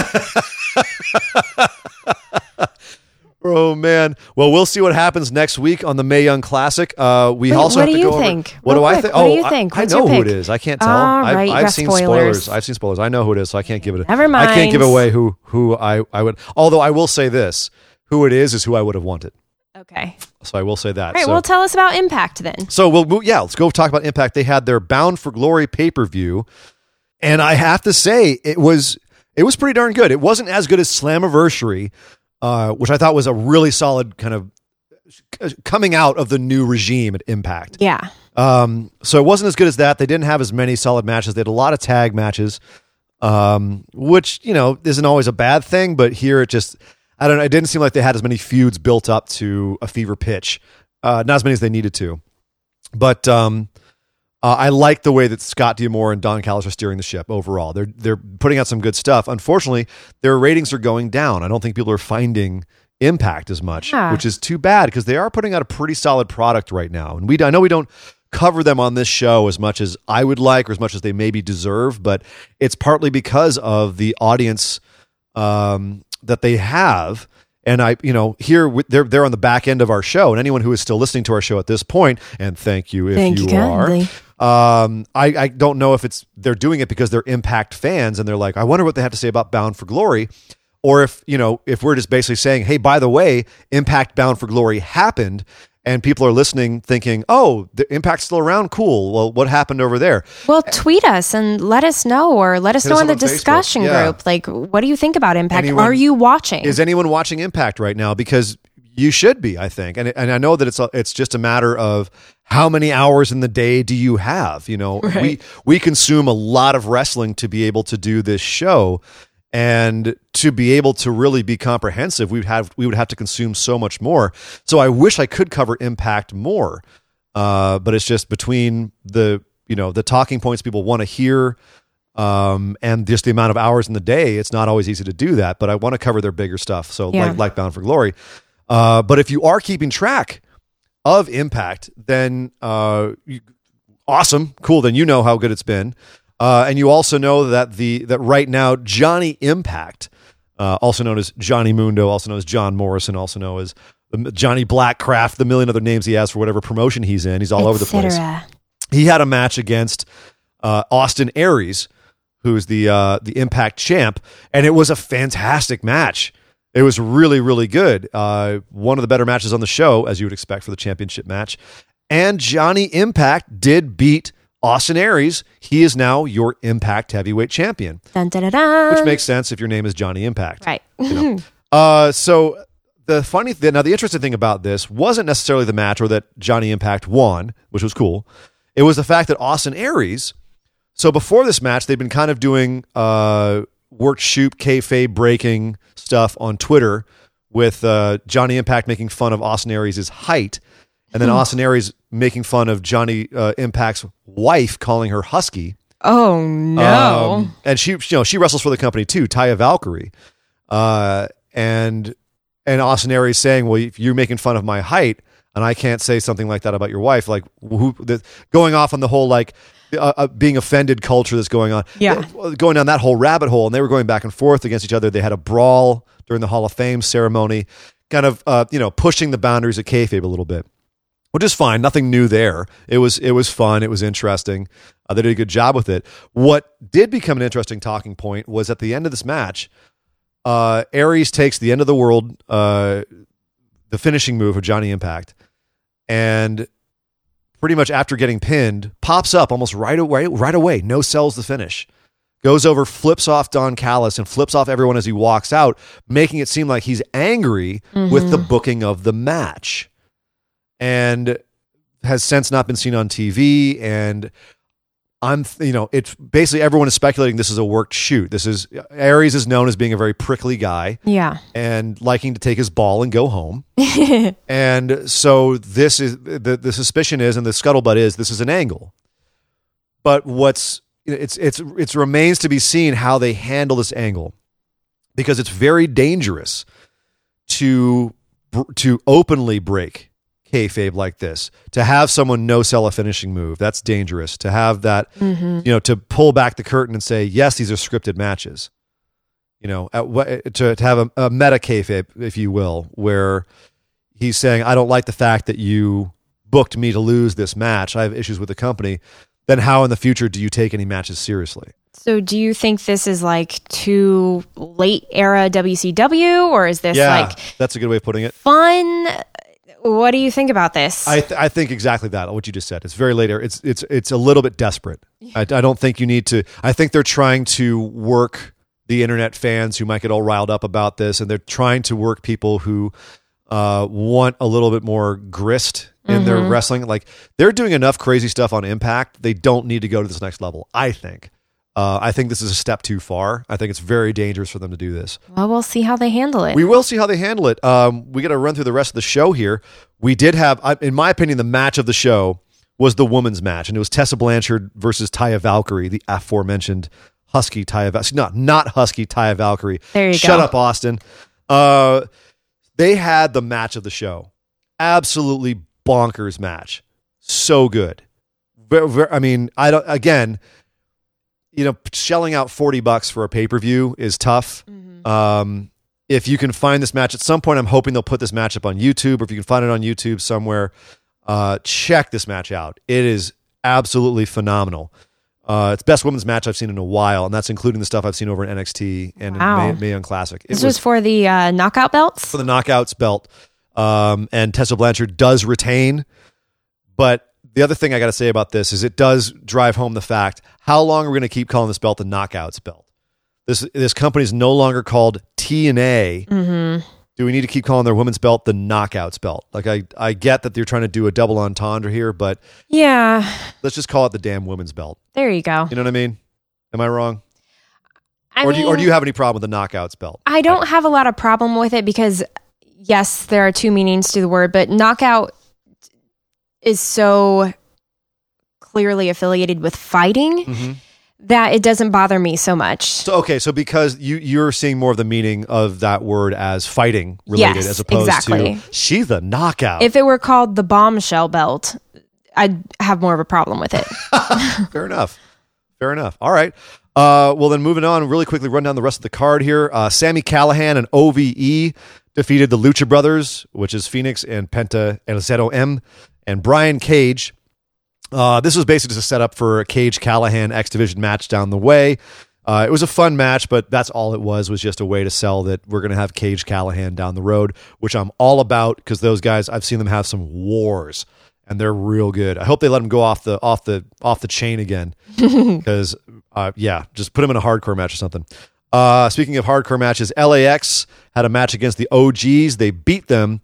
It was a concrete jungle death match. Excuse you. Thank you. It was one of the most original hardcore matches I've seen in a while. It actually legit looked dangerous. They took the canvas off the mat. They took the apron off the ring. They took the turnbuckles off the ropes, so everything was just bare. Jeez. And then, of course, we just had a normal death match with everything. It looked nastier, looked dirtier, and more hardcore. And these guys have had a lot of matches together, so that I think was the selling point of this match because we've seen them fight time and time again. But it was really cool looking. I'll put it that way. Something I think other people should look at. Like that was a really cool way of making the match without making it too much more dangerous. Probably made it a little bit more dangerous, but without making it too much more dangerous, made it look and feel really more dangerous. Who won that one? The LAX did. Eddie Edwards he had a match with Tommy Dreamer against Killer Cross and Moose. This was initially supposed to be a one-on-one match, Eddie Edwards versus Moose. Ended up being a tag match. I think we're going to have Eddie Edwards and Moose down the way. Kind of a pity this one was a tag match. We also had a weird little insert. If you watch Impact at all, you know that every once in a while they get very Lucha Underground, and we get some magical reality, Mortal Kombat storytelling kind of stuff.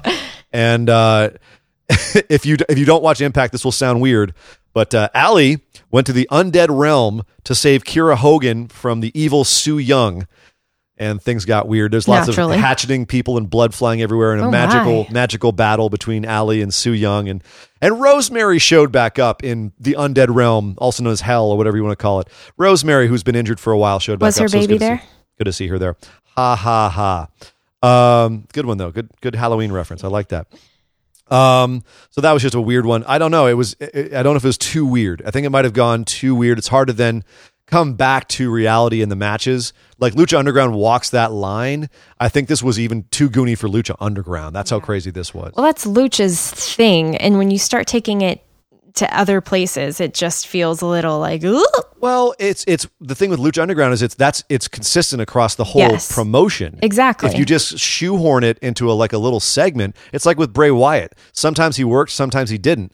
Because of, how much you buy into the magical reality of Bray Wyatt. Like sometimes he can appear as a ghost, and sometimes he's just a dude who can be beaten by a stunner. You know what I mean? Sometimes he's a lady nun. Yes, sometimes he's Sister Abigail, Hot Topic Queen. But we also had the Mac and Rich Swann defeating Matt Sydal and Ethan Page. And Abyss... Abyss just got inducted into the Impact Hall of Fame. He got a Hall of Fame moment because he got to choke slam Eli Drake through a table after Eli Drake had an open challenge and was Ellsworth came out to his open challenge. Oh, Ellsworth. Ellsworth came out. He crushed Ellsworth, and then Abyss came along and crushed him. I actually heard that it wasn't supposed to be Ellsworth. Originally, it was supposed to be Joey Janela. Right. Who, as you know, just destroyed his knee recently. And then they couldn't get him. And I guess they tried to get Low Key, and Low Key wasn't available either, which is probably a good thing because that man shouldn't be fighting anywhere outside of a jail cell. So we ended up getting what we got. So Ellsworth. We got Ellsworth, which I don't know. I fight me. I like Ellsworth.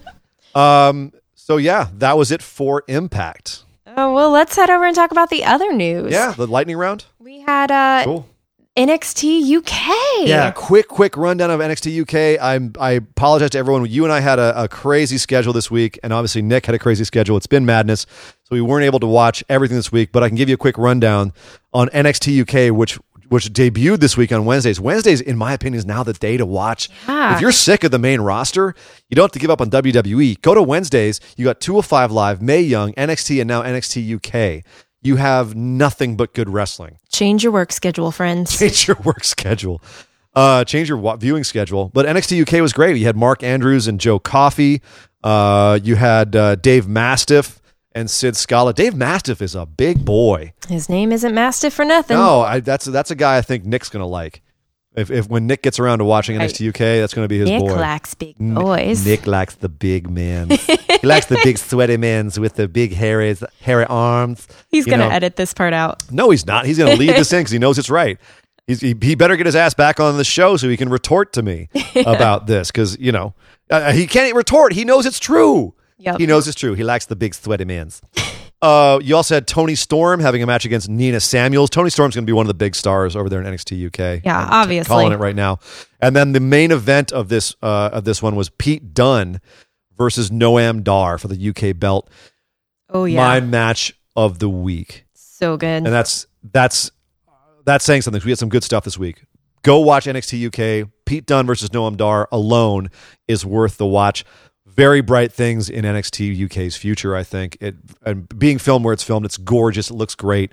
Off to a great start. I think that they learned, a few lessons from 205 Live, and they didn't try to push this out the door before they were sure what they had and what they could do with it. So big props to them. And then finally, not a lot of other news this week. As I said, we had a kind of a crazy week in terms of research. But final news this week, NXT has released 3 of its members. And some interesting names here. You had Gabriel Ely, which is one half of the Ely twins. Remember, we released Uriel Ely back in the early summer, and we were speculating on what they were going to do with the other twin. The whole selling point is that they're twins. Why release one twin and not the other? Well, now you have your answer. Bye other twin.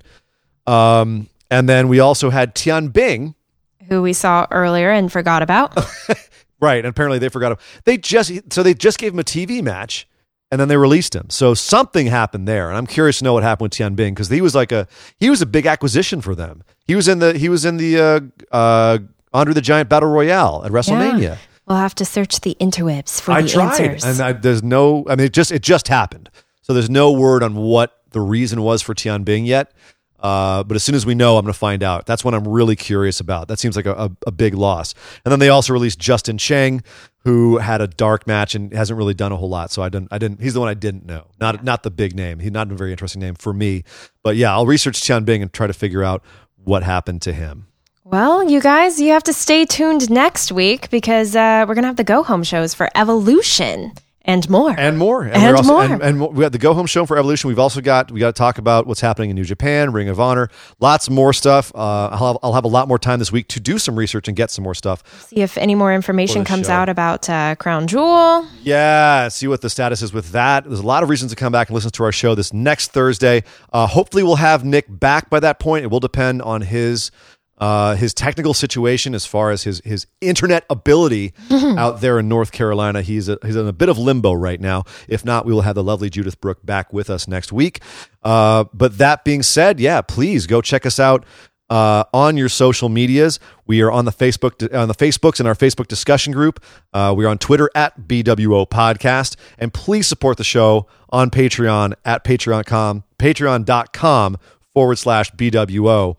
And in addition, YouTube. You can check us out on YouTube /C/Busted Wide Open.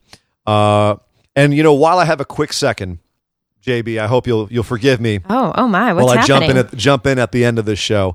A little bit of a self-promotion, if you will. Oh. In addition to wrestling, I'm also a big fan of horror movies, and I'm doing a horror movie 31 for 31 marathon this very October, and I'm doing a podcast about it. On the Orbital Jigsaw Network. On the Orbital Jigsaw Network. The podcast is called Horror Palooza, and you can find it on iTunes, Stitcher, Google Play, Spotify, all kinds of platforms. If you're into horror movies and you want to hear what I'm watching, I also get to do some top 10 lists and a lot of other fun stuff as well. It's a very fun little program, so come check that out if you would like to hear what else I'm up to. Do you have anything that you'd like to promote there, JB, while you have a second? Oh, well, you can find me on Twitter at Judith Brooke and Instagram. That's where I post the most at Judith Brooke, JUDYTHBROOKE, to see what I'm up to. You can catch me on the Females Unfiltered show next week. And yeah, Where can they find the Females Unfiltered show? Where's the best way to catch that? Type it in YouTube, type it in Google. It has a website, femalesunfiltered.com. You can find us everywhere, Facebook as well. Fantastic. Well, I am Sir Ian Dangerous. You can find me on Twitter at Sir Ian Dangerous. But by God, would somebody stop the damn match? This show is part of the Orbital Jigsaw Network. For more episodes, subscribe to us on iTunes, Google Play, or Stitcher Radio. For details and show notes from each episode, check us out, orbitaljigsaw.com.